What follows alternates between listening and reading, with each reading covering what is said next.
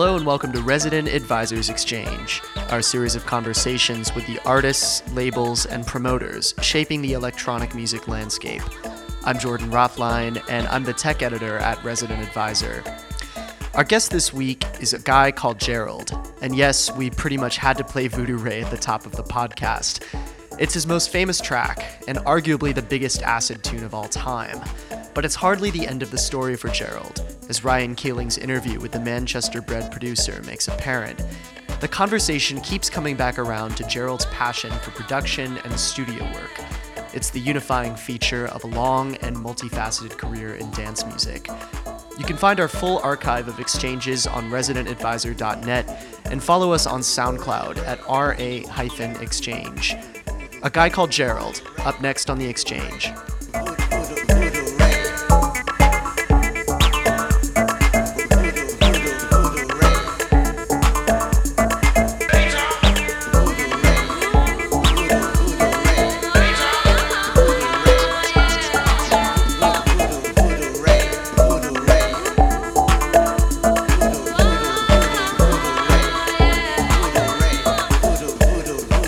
Okay, so your career, I guess you could say it's been broken up into like three quite distinct phases. Yeah. So you had the acid house years, if you like, and then the sort of early to mid 90s jungle period, and then last decade or so, loosely speaking, house and techno. So I wanted to kind of work backwards through these and sort of begin by talking about the here and now. So my first question was really where are you at now? Are you managing to spend much time in the studio? And what are you working on? I'm not spending as much time in the studio as I'd like at the moment because there's never enough hours in the day really for the studio. But I'm getting in there a little bit. And there is a lot of preparation for what I have to do. So I'm doing a lot of preparation on the road and also writing on the road too. Whereas say 10 years ago, writing on the road was pretty hard. And 20 years ago, it was nearly impossible. So yeah, it's great actually. I feel like the times have actually moved with what I needed to do. So is the main reason you're not getting the studio due to gig commitments? Would that be the simplest explanation? Yes, yeah. Going out and playing live is, it's actually becoming more of a passion to do that, and I'm enjoying it more and more. Whereas years ago, I used to hate it because it was oh no, I have to leave the studio, actually leave the creative process and start to get more into performance. And now I enjoy the performance thing now. It's taken me nearly 30 years. What changed? My attitude has changed, and also there's a different generation. There's a lot of people who have kind of grown up with the music, so they're a lot more responsive. They understand it a lot more now. So yeah, I think that's probably it. All of us, we've all changed. Yeah, no, I see. Have things become more exciting on the sort of gear front, technology-wise? Have there been things that have maybe got you more involved and excited in performing? Oh yeah, for sure. Every time I have a look online, I see something I want that. I need that. Wow, they were thinking about that. Wow, I feel a little bit guilty because there's so many people kind of going down the road of oh, it's not like the original, is it? Oh, it doesn't have wooden sides on it, does it? Oh my God, it's not vintage. Ooh, and I kind of in my head I've looked at that and I've analysed it because I do that a lot, and I've kind of put it down to they think that stuff from the past was quality because the machines were quality, but I think what I've put it down to is a lot of the producers were actually quality. The producers and artists, that was their life. They didn't do that because they wanted to get a couple of gigs. They actually lived in their life for the studio or for recording. And I think that's the attitude that's needed now, and then people will appreciate the machinery or the software even that's about now. If you gave one of these old guys from the past a bit of software to use, it'd blow their minds. It's like, well, it's like forever expandable. They would make a tin can into an orchestra. Yeah. Whereas now it's like, oh, I've downloaded this keyboard and it doesn't sound like someone from the past, so I'm gonna have to download it. Oh, then like 3 years time, they're like, oh, like the MP3s or this download stuff is really rubbish because it doesn't sound like that really old authentic track that I used to like. Well, to think about your theory for a minute, I guess if you're talking about like, take the late 80s, for example, the barriers to entry were so much higher. So the people who wanted to get into making music would really have to want it. And I guess like you'd be talking about saving up for years in some cases to get the necessary bits of gear. And before you got it, you'd read the manual from back to front, you know what I mean? And you knew exactly how it worked. And there was less information about things because like there was not that information age. So, but like you would really, if you was hungry enough, then you would get it, and you would hear people's hunger in their work. Yeah. You if you really wanted to get something or you really wanted to do something, it was there. So the people that were kind of half-hearted would fall by the wayside. Yeah. Or they would just not be involved. I remember like a few people like buying and selling 303s in the mid-80s, and like if you said that like now to someone who's just started to pick records up or something, I mean vinyls, sorry, they would be like, oh my God, they sold their 303, whereas like years ago it was like, oh, it's a plastic box, it's not a bass, it doesn't sound like a bass, and a drum is not a drummer.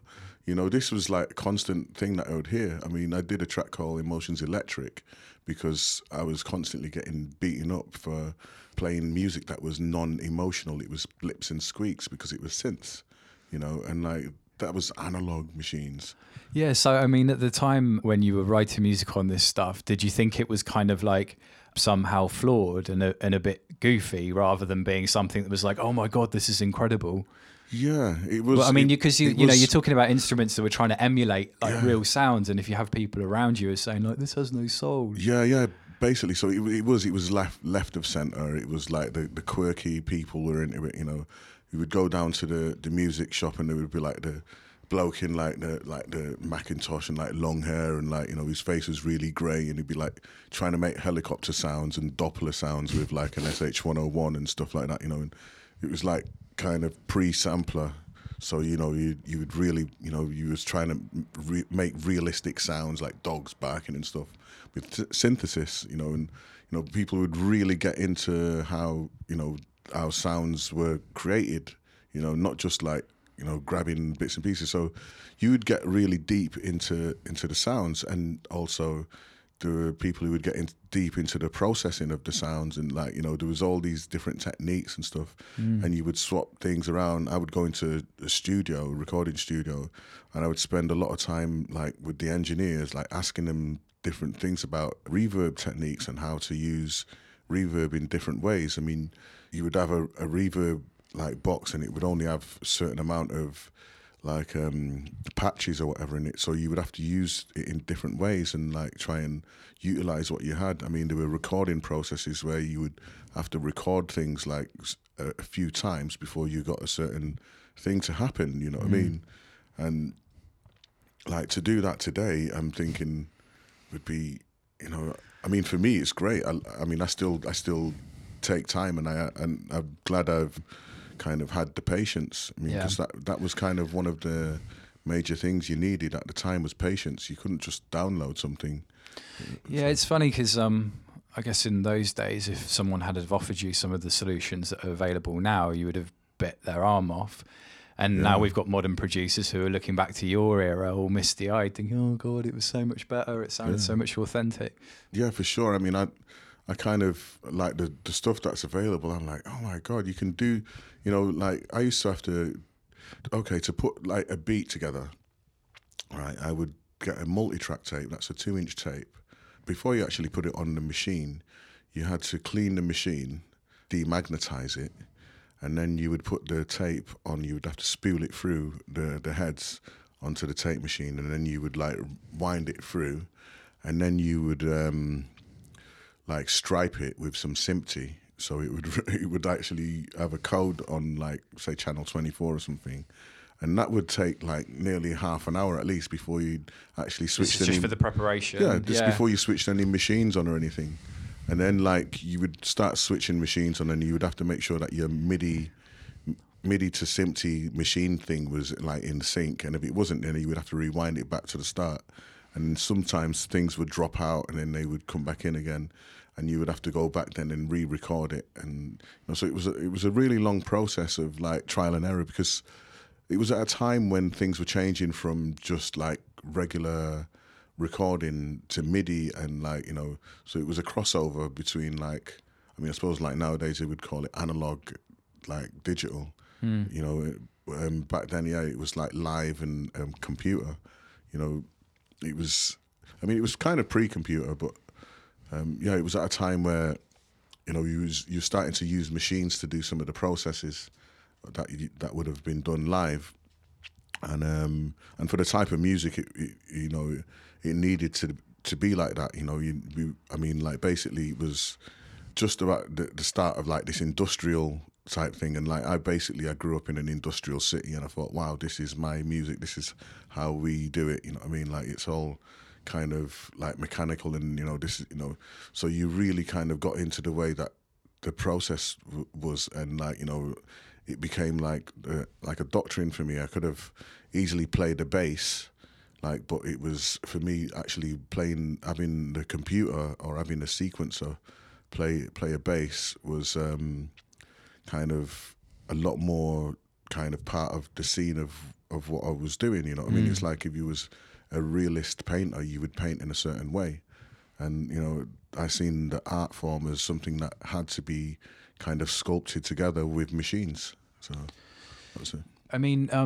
You talked about it in terms of my music and my sound. With the type of music that we're discussing, was this the first time where you really felt like in your core, I identify with this thing? This is mine, maybe in a way that other music I was into belonged to other people or other generations? Yeah, for sure. Yeah, it was something that, like it borrowed from all these other things, and at the same time it was growing.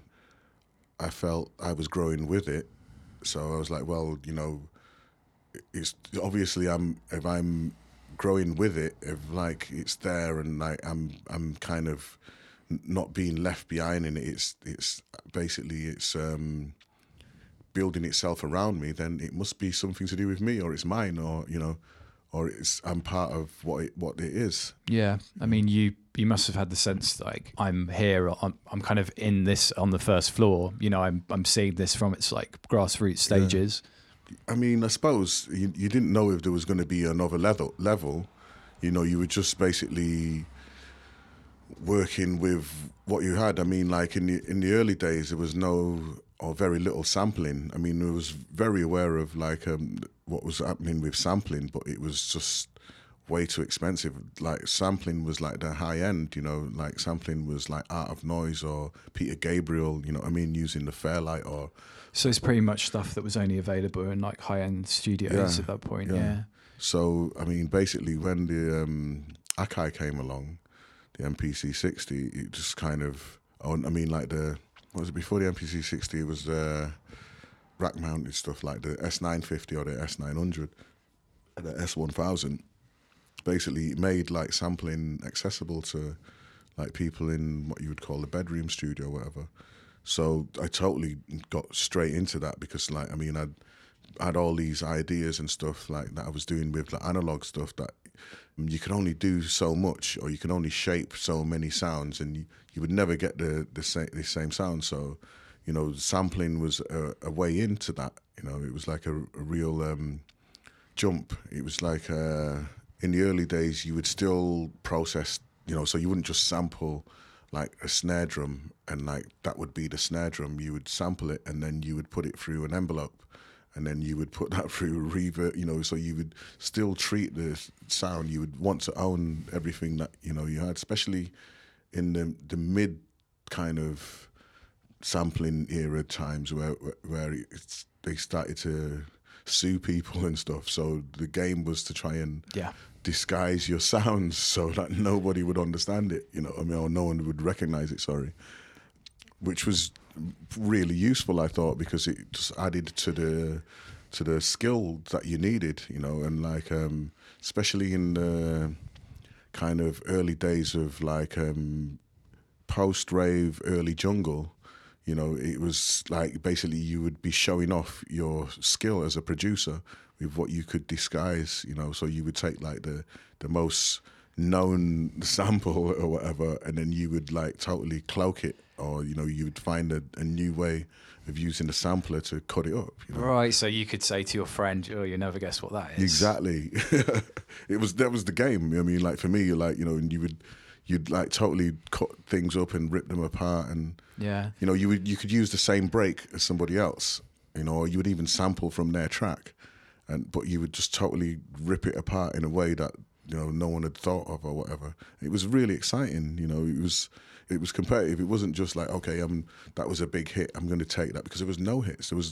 It kind of felt like there was nothing to lose. Yeah, sure. So you would just go. But you was part of a scene. It would be like, I suppose like before pro skating was about, you'd have all these people doing these crazy stunts and stuff like that. But like once they started to skate for real, then you'd have to have like certain rules and things, and like, Anyway, yeah, it was kind of similar, Are you still looking for that sort of technological kick these days? Are you still looking for something that could like, make you look at sound differently, or are you still like chasing that sort of buzz, would you say?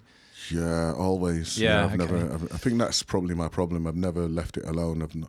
I should go to myself, oh wow, let me just make some stuff like Skrillex or someone like that, and see if I can like go wah, wah, wah, wah, wah, instead of like using B lines and stuff. But no, I mean I actually enjoy it. And there's always another level for me. I always feel there's another step, and it's not actually just stopped at like what you can do in the studio. Like now, I want to process the club environment. I really want to make a club environment that is, and I'm sure it's possible, like a studio, because like there's no one that actually has heard the music that like it how it's heard in a studio. I don't think. I mean, like how do I explain it? How it sounds in the studio is totally different to how it sounds in a club, say, like, because you don't have the same.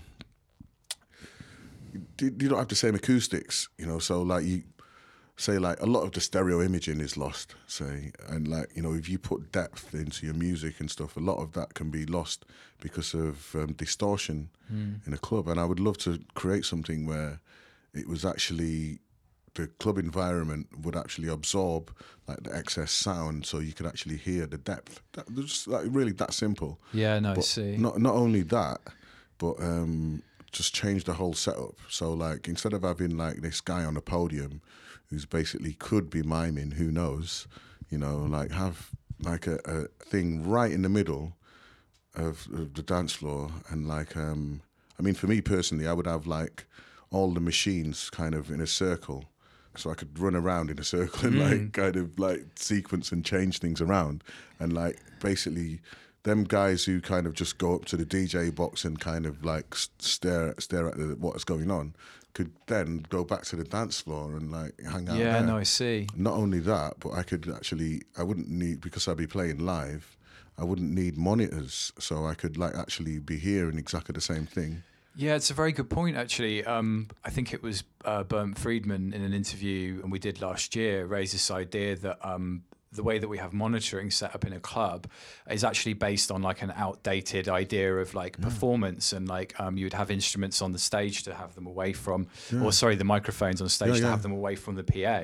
But we don't actually have this problem in like this type of music. So why wouldn't you be in the field of the system? Yeah, it's totally. I mean, like back then they were dealing with what you would call live noise, and and like now it's basically there's a lot of the stuff that is like amplified and stuff a little bit, but like it's all internal, so there's very little feedback, you know, or none at all, you know, usually. So I mean, it does seem crazy that the DJ or the performer would be hearing a different signal Exactly, than the people on the I floor. hate it. I always turn it off, if I, you know, like most of the time, and like try and listen to these speakers that are like right, you know, they're right in front of me. I can't really hear them as much as, but once I turn the monitors off, I can actually get a little bit of a feel of what the people are hearing.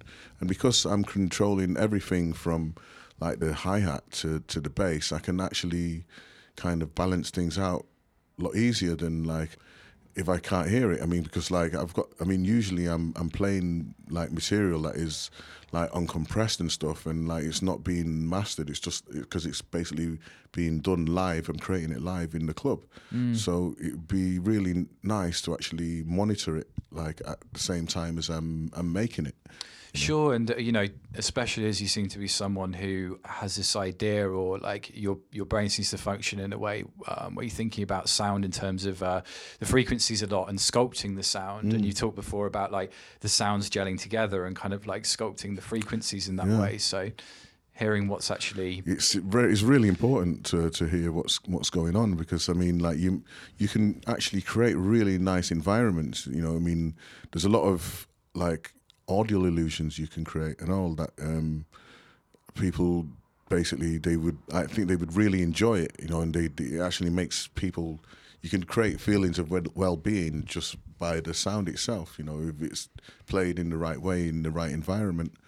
So, but you have to actually hear it yourself at the same time. So that makes sense. Yeah, it'd be nice. Are there things that have sort of come along in the last 5 to 10 years that you've maybe made you think about music production in a different way, or do you have like favorite new advancements or like plugins or synths or something that have you know, really pushed things forward for you? I mean, the first thing for me, the computer. Yeah. I mean, like when I started to use the computer, actually, I think it was 2003 or 4.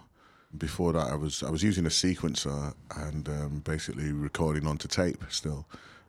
Like a lot of people, I mean, like from the early jungle days, they were using Ataris and stuff. I had an Atari, but I was using it to automate my desk. But once I started to use a computer to actually produce music, I was like blown away by what you could actually do, you know, like the depth that you could go into it.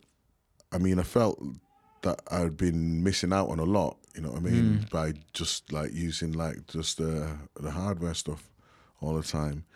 And then I noticed that I was actually using it in a little bit of a different way than most people. I was still using even though I was using the computer, I was still using it like a tape deck. So I would be recording stuff linear and then going back and then doing like a mix later on. So you hadn't really like dug into the capabilities necessarily. Yeah. But like that was really cool. And then like then later on, like the synths, I realized that, you know, a lot of them were open ended, and I started to, I'd say, like have a synth that only had like maybe a couple of like envelope generators on it or whatever, and then, you know, then all these kind of software synths came out where you could actually build your own generators, and then like eventually you could build your own synths. And I was like, oh my God, like, you know, why are people slagging this stuff off? You're building a synth that generates tone, you know, and it's up to you how the tone sounds. You can't, you know. And then I realized, hang on, it's another generation of people. And like then I kind of thought, okay, so if these people were back in the days where you would walk into a shop and see an SH-101 or something on the stand, they would have been like, there's no sound in this, you know, or it sounds like, you know, it's like really plasticky or whatever. Yeah. Because they wouldn't have, you know, recognized that you actually have to chisel the sound out yourself. You have to actually make what it does. You can't, because like now they just download the sound or they use presets. I mean, like years ago, it's like you'd go into the shop and you'd kind of play around with a keyboard and you'd be like, oh my God, it's like, you know, that's the preset. So you'd get busy and you'd try and stretch the synth to its capabilities. You wouldn't take the preset as gospel, you know. And like then I've kind of watch some young people doing like production and stuff, and they'll download a synth, and then they'll go through all the banks of presets without actually stopping on one, and like kind of tweaking it about and making it into something else. I'm like, sort of reverse engineering it or like, something. Yeah. bloody hell, it's like, you know, you actually, that what you get isn't what, you know, what you're given isn't what it has to be. You know, you can, I mean, like, that's what you're supposed to do. That's what all the little knobs are for. Yeah, sure. I mean, if you're thinking about then and now, do you think there are any downsides to like modern recording setups?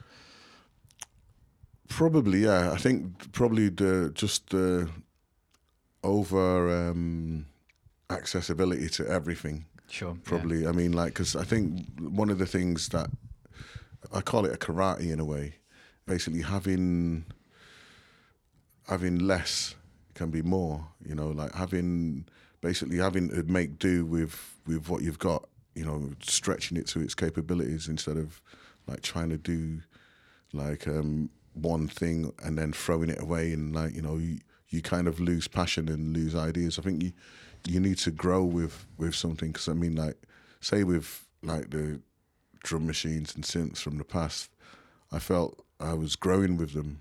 You know, I mean, I'd learn how to use them, and I'd learn, even though it sounded the same as what somebody else was doing, you'd found that you could make your own thing from it if you kind of just worked with it, and then you got used to doing it so much just over time that you could just do it with your eyes closed. You know what I mean? And like, if you can't work, I mean, if you can't find a sound with, you know, with your eyes closed, then it's gonna sound totally strange. You know what I mean? So yeah, I mean, do you personally succumb to like the abundance of choices? Do you find yourself also getting a bit bogged down in like all of the options these days?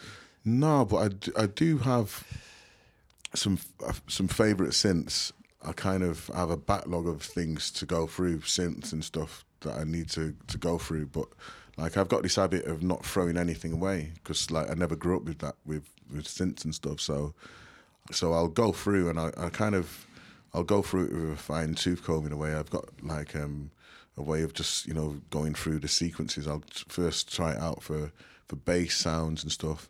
And, you know, like, the best thing to do is, like, you know, if there's a preset that has, like, you know, it's like a string preset, you know, you can, like, you know, with the envelopes and stuff, you can change that into a bass sound, which has never been obviously heard before, because it was always been that string. So, you know, I kind of try and switch stuff around and like mess with, if you can get inside it, I mean, like, you know, I'll try and mess with the waveforms or the samples, or, you know, and then there's the other level is actually layering, where you can, like, usually there's a lot of these things where you can layer stuff and make something from that. You know, I mean it's pretty endless.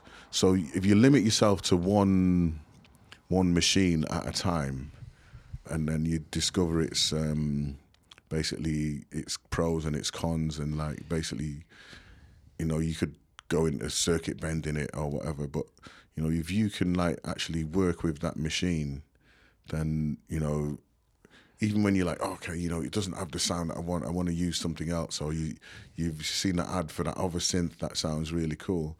I mean, like, you know, you still, I think if you just stick with it, I mean, because, I mean, like, it was so easy now. I mean, like, back then, it's like I had a SH-101, and I'm looking at the Jupiter 8 thinking, wow, if only I had a polyphonic synthesizer.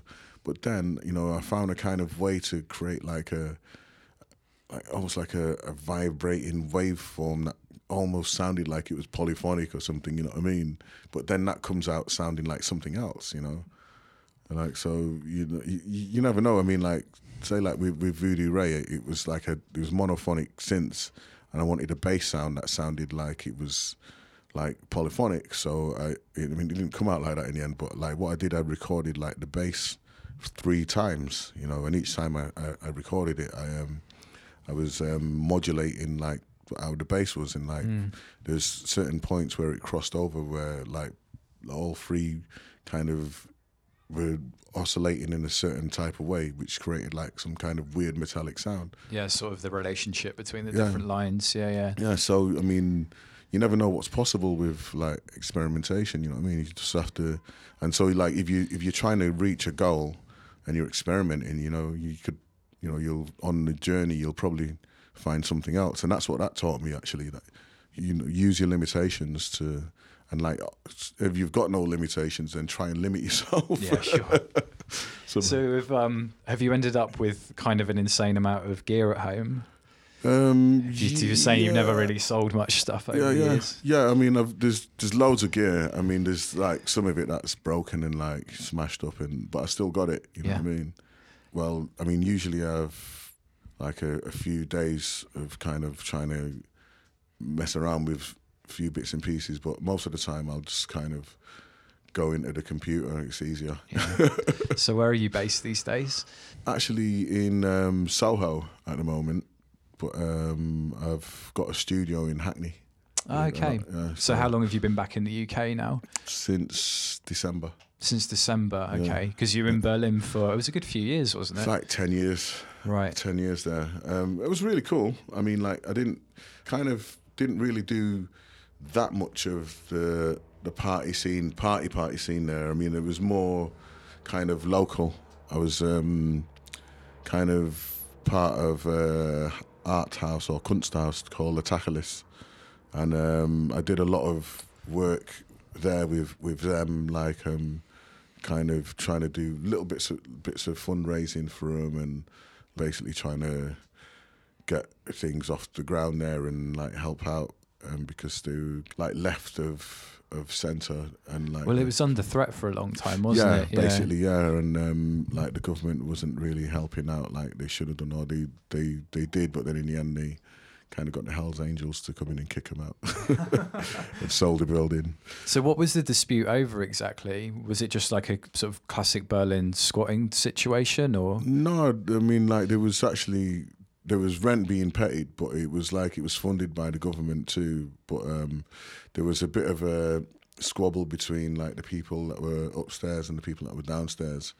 and you know, a lot of things were being left by the wayside that should have been looked at. You know, and Berlin was changing at the same time, so like, you know, the bank saw like, you know, a bigger value for the place, you know, like it was like, wow, you know, we could do this or whatever. So because it's in a really central location, isn't it? Yeah, it's like banks like in the centre. It's like round the corner from the Reichstag, basically. Yeah. I mean, did you end up feeling quite at home at Berlin? Yeah, oh yeah, I was there 10 years. Yeah. So yeah, I mean, I was totally at home there, and I mean, when I first got there, there was like so much. It was like a blank canvas, and there was just so much room for experimentation. They musically, they kind of discovered like one brand of techno kind of thing in a way, and I felt that working there, I could like, you know, show different like levels of what, you know, modern electronic dance music was about, or electronic music. Yeah. So yeah, by the end, I had like a theatre that I could use like any time. So I used to have a theatre to record in and all sorts. Oh wow, it was lovely. I used to. Was it a tough decision to leave in the end? Yeah, it was totally. I was a little bit sad because I was like, well, you know, I've got to kind of go back, and in one way, but then in another way, it's like, you know, it was time. I mean, like 10 years, like in the same place, kind of thing. You know, I think that's the longest I've ever spent anywhere. Like I was in New York for about 5 years, I think, before I left there. So yeah, it was. I mean, it was nice. It was nice to kind of be there and like be part of a community that was. They were really progressive, really creative, and they were kind of. I mean, they still are. And you know, they do their own thing, and they do their own festivals, and you know, it's all kind of self-funded, and they actually showed me that, you know, you could be independent in art and still do something creative and make it work. For sure, yeah. I mean, I guess there is a sort of prevalent DIY spirit in the city that you perhaps don't get elsewhere. Yeah. Because they had to make do, you know what I mean? There was no one that was going to help, kind of thing. So they had to help each other, you know. And it was like this, I suppose, you would call it socialist type of working. I mean, originally the Tacheles was a place where when the wall came down, it was a place where artists all over the city could go and eat for nothing. So there would be people making sandwiches there and tea and stuff like that. So it was kind of like a soup kitchen for poor artists. And then eventually, like, you know, artists move into there, and there was like loads of different people have been through there. It's got a crazy history. I mean, if you have a look at the Wikipedia of the Tacheles, I think it's probably tacheles.de. You probably see the like a bit of the history of the building and what it was. I mean, it's amazing what had happened there, and I've met some like amazing people that had been through there that kind of made me kind of look at stuff in a way that, you know, if you believe in what you're doing, then, you know, you have to really go for it and like not kind of sell out, so to speak. So yeah, they really kind of encouraged that, and yeah, I was really really happy to be there actually and part of that whole thing. And if people are strolling down Oranienburgerstrasse, they should look out for the building with your big face on the side of it. Is the mural still up on the side of the building? Oh, I'm not sure. I remember these people. I think it was some French people that did that. Yeah, because I had it on my door at first. Yeah, okay. And yeah, they really liked it, so they painted it on the side of the building, which was like pretty funny at first, because it was like, you know, you're going down and you're like, oh my God, you know, there's a picture of you on the side of someone's building. It's like, that was enormous, wasn't it? Yeah. So I wanted to talk to you a little bit about, well, something that was really coming through club music, particularly in the UK over the last couple of years, which was people using samples of old hardcore and jungle records. Like, were you aware of this kind of going on over the last couple of years? Were you sort of like noticing more of these like original sounds coming up in tracks? Yeah, I've actually. And I suppose it's kind of, for me, looking at it, it's post two-step and speed garage. They had to, you know, there was something that was, you know, these things or these kind of subgenres or genres were borrowing from that. So I suppose like the next move would be to just go straight in and like kind of use the actual things itself. And in a way, it's kind of, I mean, I think it's kind of flattering that, you know, it gets to that kind of almost James Brown status of being sampled, you know? Yeah, sure.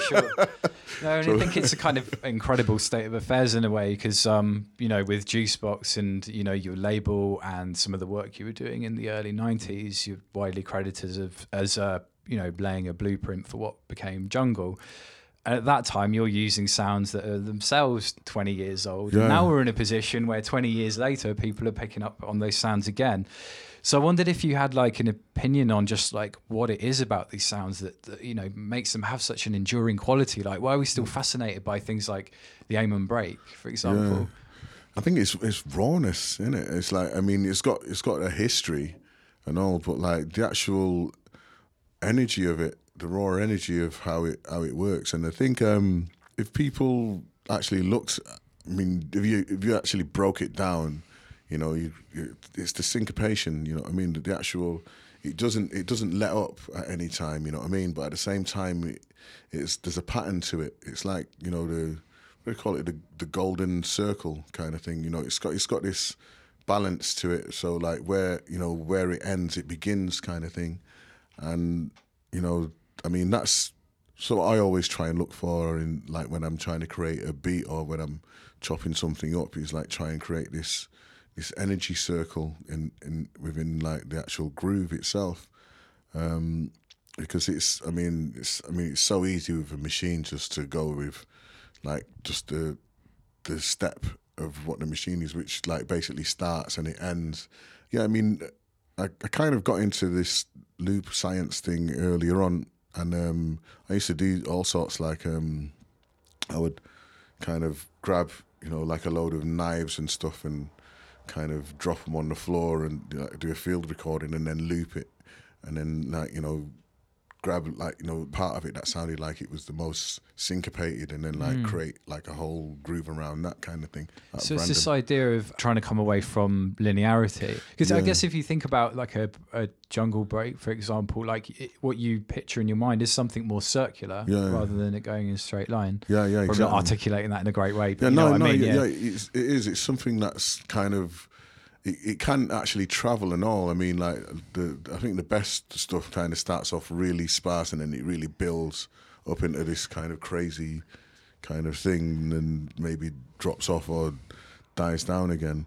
I think over time, because of like sampling technology and looping technology and stuff, and the amount of samplers that are available and how cheap they are, basically all this affects the way that the music actually develops.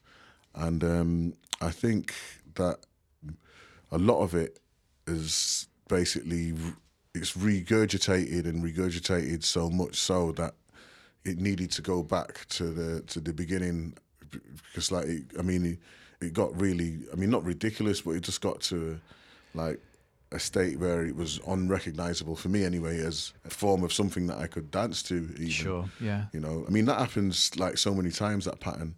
I remember in the early 80s listening to like Wizkid and like all these people cutting and scratching, like Jam Master Jay and people like that. And it was like, there's a real musicality to what they were scratching.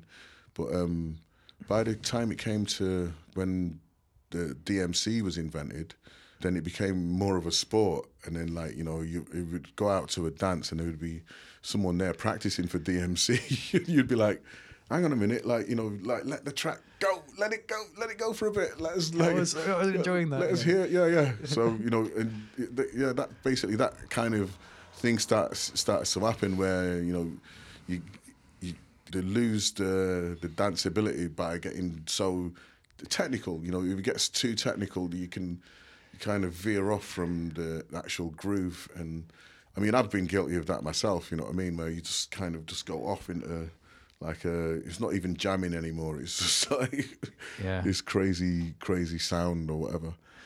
I'm really interested to know about the sort of transition period for you between when you were making kind of the earlier acid house tracks into something that was more resembling what would become jungle, with things being sped up. Like, I wonder if you could tell us about what that sort of time was like for you, and whether it was something that was like really was intrinsically linked with the technology that was available to you. I mean, was it a case of like, okay, the sample time is now this and therefore I can achieve this? Like, what sort of gets us from A to B, would you say? Well, I kind of started off like wanting to do like really experimental like acid, and like basically I was limited at home because of like studio space, well, studio equipment and like stuff like that. Then I did a deal with a major record label because I wanted to basically to get more equipment and like have a space where I could create, like, I'll go deeper into like this acid thing. Unfortunately, I didn't realise that they weren't behind that idea. They wanted pop records. So I was getting more and more agitated. And around about the time as I'm getting agitated, like the whole scene is kind of growing from acid through into like kind of more kind of rave. Yep. Then the samplers come into play, and, you know, I get hold of a sampler, and, you know, I'm trying to explain to the people at the label that, you know, like, you know, I'll get a girl in with big tits to sing at the front like Black Box, but, you know, I really need to experiment with like this sampler stuff and like get, you know, because there's another direction happening here at the same time as Snap or whatever, you know what I mean? There's a lot of this stuff where I come from on the street, like where things are developing, and they were not interested whatsoever. You know what I mean? And like, you know, like I think they should have been interested, because I was like, kind of like, look, I can be your man on the street. You know what I mean? Like I'm trying to give you the next mutation. Yeah. Basically, you know, like, you know, I'm not just doing this for myself. And I could have been like the one going, the MP3s are coming. But anyway, there was a turning point where there was a few people like asking me like for plates, dub plates, and I was with this label who like refused for me to give away any of my material until it was released, and I was like, it's not working like that on the street, you know what I mean? They just did not want to know, so I kind of slowly backed away from it a bit. I'd done an album for them. It disappeared into the annals of their thing. It was like an album with vocals, and it was called High Life, Low Profile. Never got released. It kind of disappeared into their thing. But at the same time as I was doing that album, I was also doing like a load of this stuff with like breaks and stuff. I was experimenting with High Life, Low Profile was kind of like a crossover kind of thing. There was a lot of kind of breaky type stuff, some acidy type stuff, but with songs. You know, there's a few songs in there and a few like, you know, actually I think one or two of the things probably was similar to some of the stuff that were on 28 Gun Bad Boy, the album. But like they didn't want to know at all about this stuff, and I was like, well, you know, at one point they weren't returning calls or anything. So I was like, okay, well, I guess I should just do my own thing. So I contacted like a distribution company, and like actually my agents at the time started a distribution company too. Decided to start like a little label myself because I needed to put this stuff out because I thought, wow, it's a bit kind of left of centre. I'm really like into how it is, and I've been going like some of these parties where they play this kind of music. So I started to put some of this music on white label, put it out. The next thing you knew, I was getting a call from like some people down in London saying, yo, you need to come down here, man, to check out what's going on because like it's kicking off. So I went down. It was like, I think it was Goldie actually called me up, and he was like, you know, come down to check out what's happening down here. So I went and I was listening to like people like Groove Rider and Fabio playing, and I was like, oh my god, you know, this is because I'd heard like some of the stuff that was going on already from like on the radio and stuff. It was kind of almost like post rave. It was a little bit rawer than rave.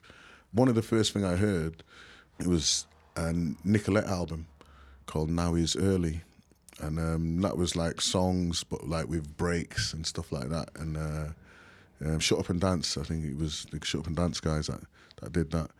I was like, this is totally us, you know what I mean? It was like, wow, you know, it's like the reggae influence from the background, like all the kind of hip hop and breakbeat that we'd grown up with, and also like new wave and electronic. It was like basically all gelled into one. I was like, oh my god, you know, like how could I even like think of looking back to just using like a synth anymore? You know what I mean? Like this actually is a way that I can utilize synths and sampling and recording and going forward. You know what I mean? There was like so much space in front.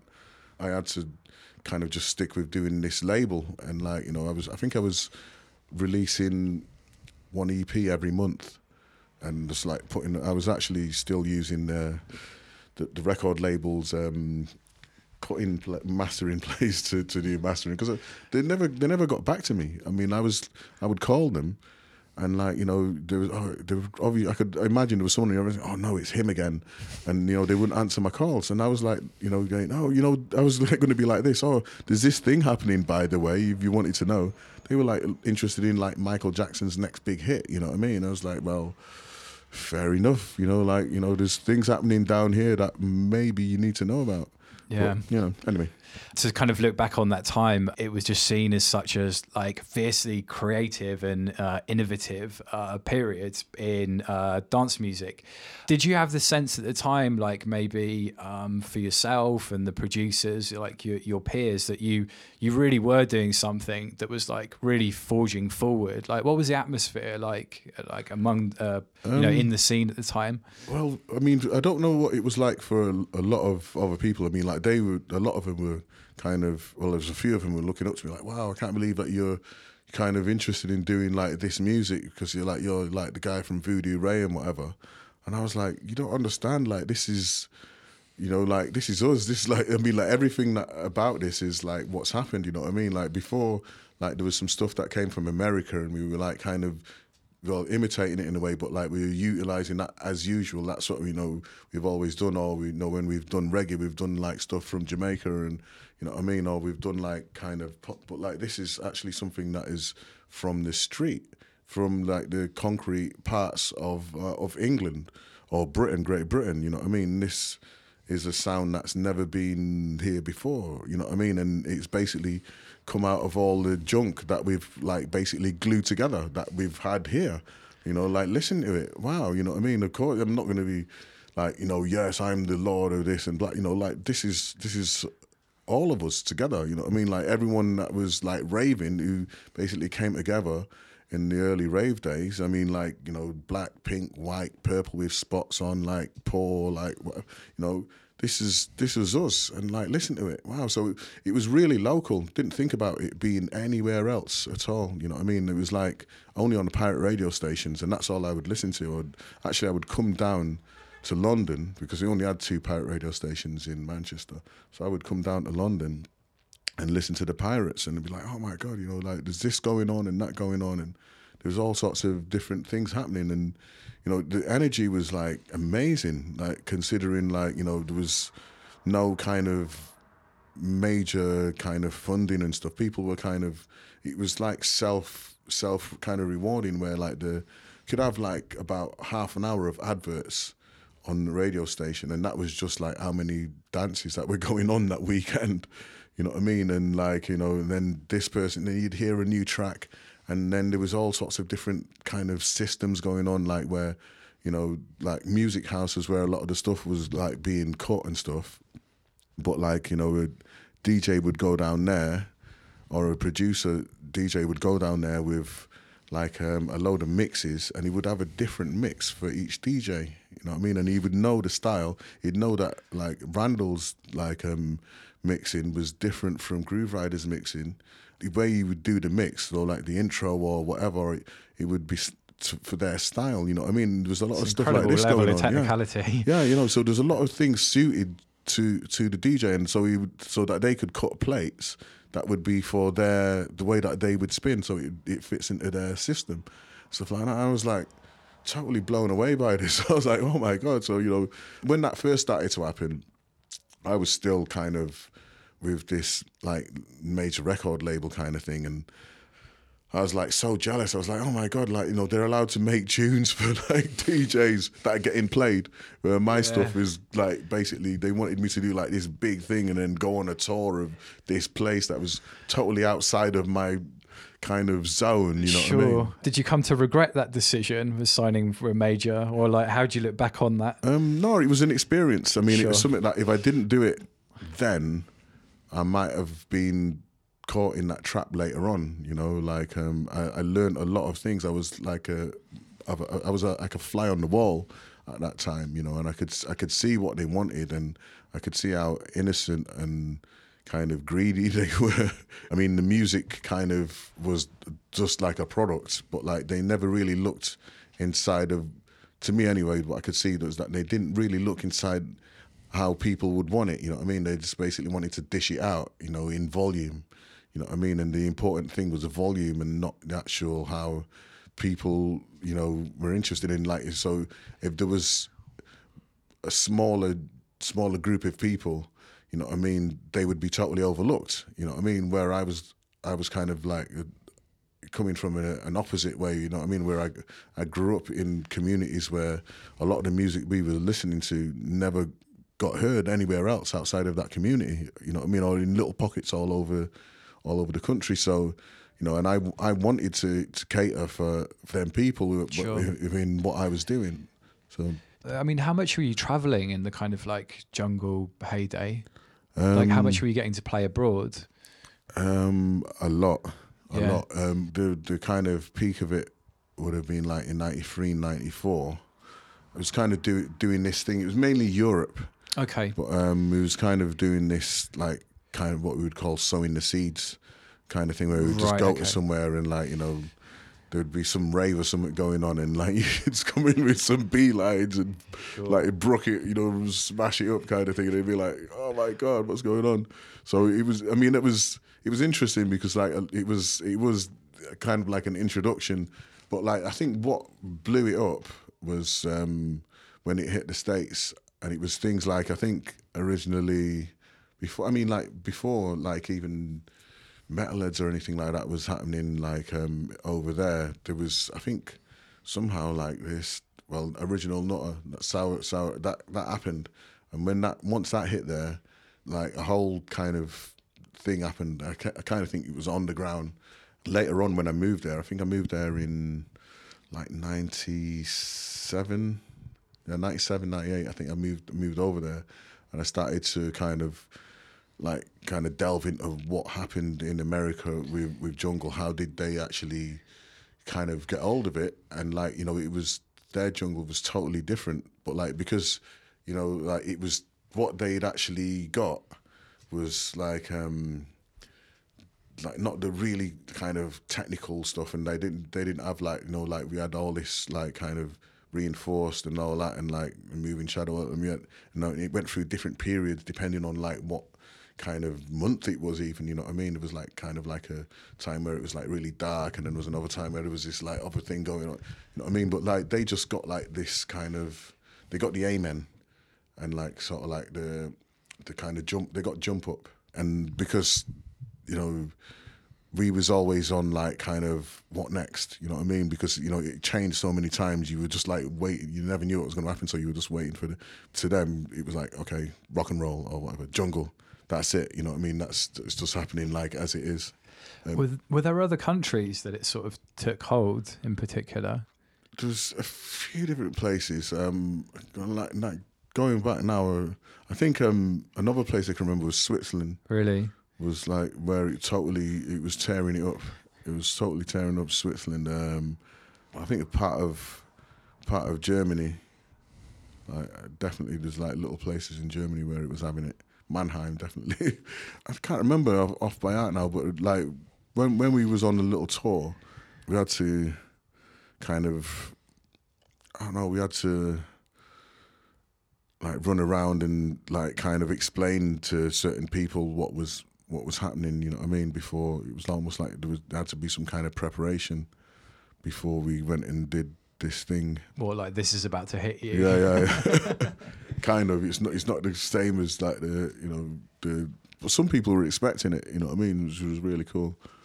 So to sort of take your story back to the place where like lots of people know you from, Manchester, and Yeah. you know, this is definitely an era you must have been asked about like millions of times before. What I kind of wanted to know, or was interested to know, is like, you know, with the passage of time and this sort of thing, how do you view like the way that story has been told? Like, you know, you think about, you have your classic stories connected to like Manchester, Hacienda, those sorts of things. Like, are you kind of satisfied with the way that story's been told over the years? Do you think more people or different people deserve the limelight? Like, how do you sort of view it?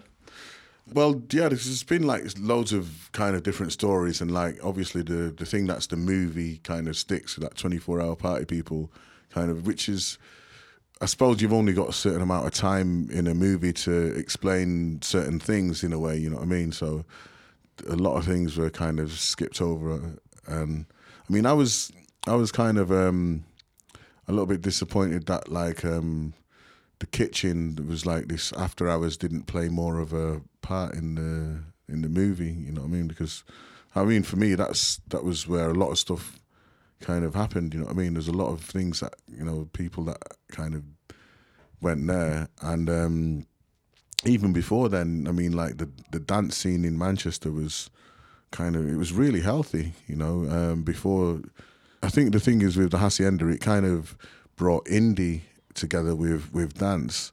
But before then, I mean, there was like so many dance places all around the north, really.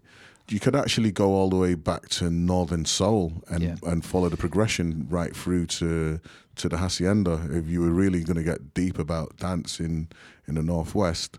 Yeah, because I guess things like Wigan Casino, like not a million miles away from. No, it's just down the road, and like you know, I mean, like when I was growing up, the whole thing was about all dayers and all nighters, and like there was DJs like Greg Wilson, Chad Jackson, even Kev Edwards, Ewan Clark.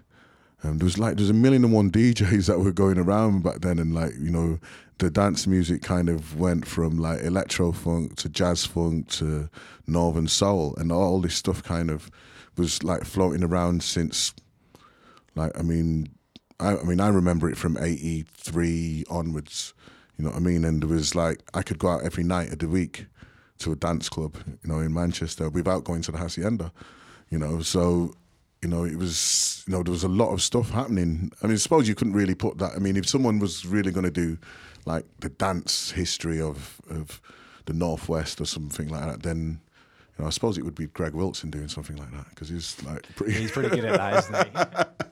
And again, you know, this is a subject that's like been brought up a million times with you in interviews, and I just really wanted to know what your relationship is like with your most famous track these days. Like, can you still stand to hear it? Do people still ask you to play Voodoo Ray? They ask all the time. Do they? Yeah. And yeah, I mean, I remember, like, it was probably like 10 years ago now. I did a really horrible thing where I'd got like every mix that I'd ever been.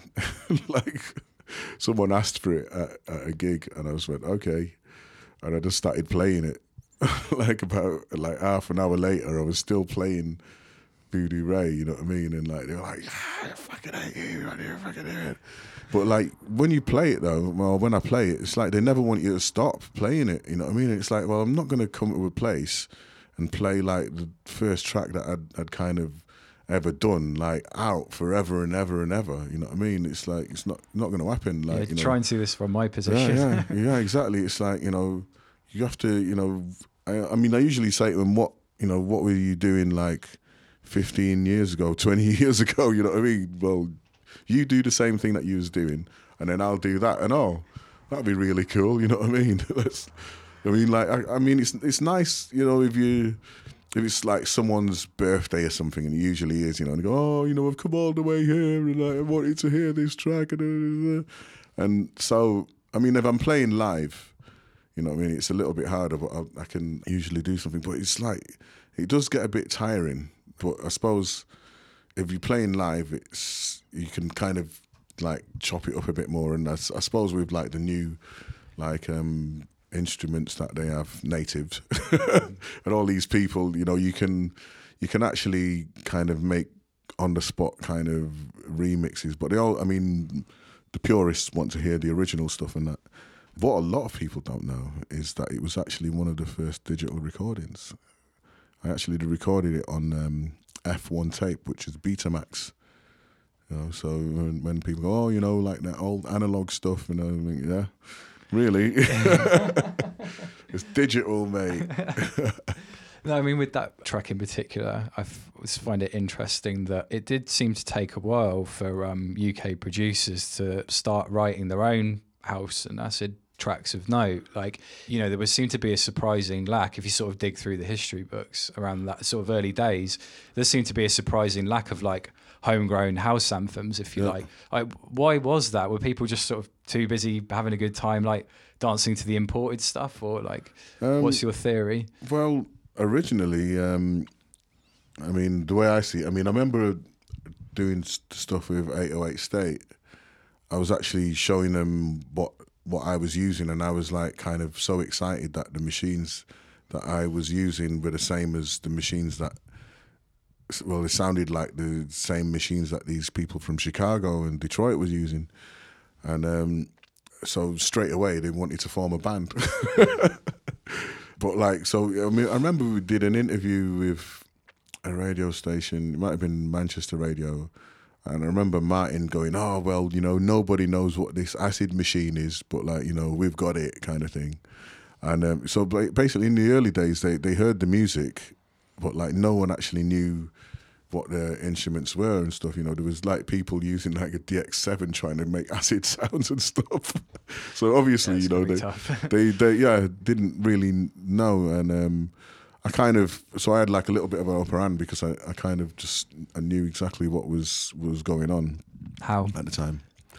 Basically, I'd followed the whole electronic music from dance music from 80, 81, 82 onwards. So, I mean, like the first time I went into a second-hand shop and like heard a Roland 808, I mean, I knew it was the same machine that was being played on Planet Rock, and I knew it was like the same machine on Loose Ends, like I'm Hanging on a String.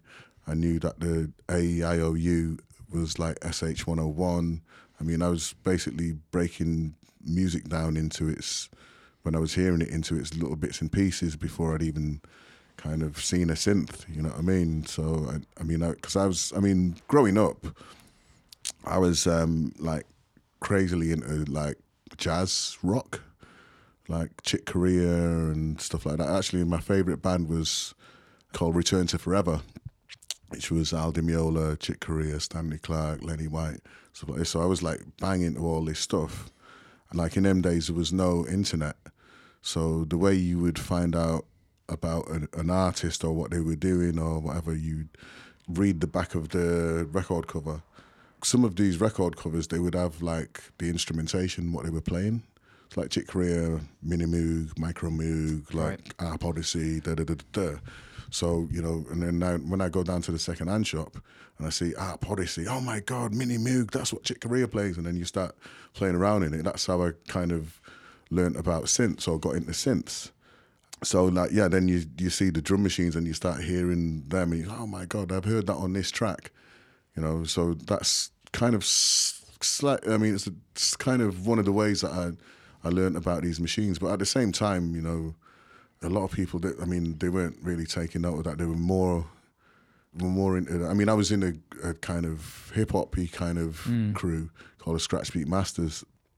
And I noticed that these guys were more into the tunes than how they were made. You know, like I wanted to turn like the room that we was like DJing in, I wanted to turn it into a studio, and they were like pissed off because it was like, no, it's like, you know, they were more DJs than and I wanted to make the music, you know what I mean? So because I was so interested in like all the ingredients and more than the actual thing itself, the actual final process, I suppose that's how I got to know these machines pretty early on. Well, it's funny that you said it took like 30 years almost to like properly warm up to the idea of live performance. Yeah, for sure. Because I was a studio bod. I mean, like my favourite place was just like a studio. I mean, originally, like when we did that album I did an album New Build with 808 State. I mean, I literally pulled my studio apart and set up camp in the studio down on Tariff Street in Manchester. I mean, for me, it was brilliant. It was like downstairs in the basement. There was no windows or anything, and like, you know, they had a desk down there. It was the first time I'd use a mixing desk or whatever, and like, you know, I kind of got to kind of hone in on what you would do in a proper recording environment, and I was like sometimes left in there on my own, you know what I mean? And there was a studio next door. It was actually it was a recording engineering school, but like you could Graham had access to it at night, so you know we used to get like a lot of lock-ins in there, and like sometimes him and I think Martin and that, they would go off clubbing, and you know, I'd be the one left in the studio. So yeah, I mean, like I kind of since then really, it was like me, the studio, and like the soup machine. I mean, is it still your happy place in the world, would you say, the studio? Yeah, definitely. Yeah. I mean, are there still things that you really want to achieve, like in your music, like in the studio? Do you still have like aspirations you could explain? Yeah, for sure. I mean, the spatial awareness with sound and stuff, like, but like to a level where it kind of spooks you, you know what I mean? I want it to be, you know, I want to be able to move, like, I mean, it's totally possible, you know, just like move sounds around in a way so like you feel there's a ghost going through you kind of thing. I want to do that. I mean, it makes sense as a rave experience, doesn't it? For sure, yeah.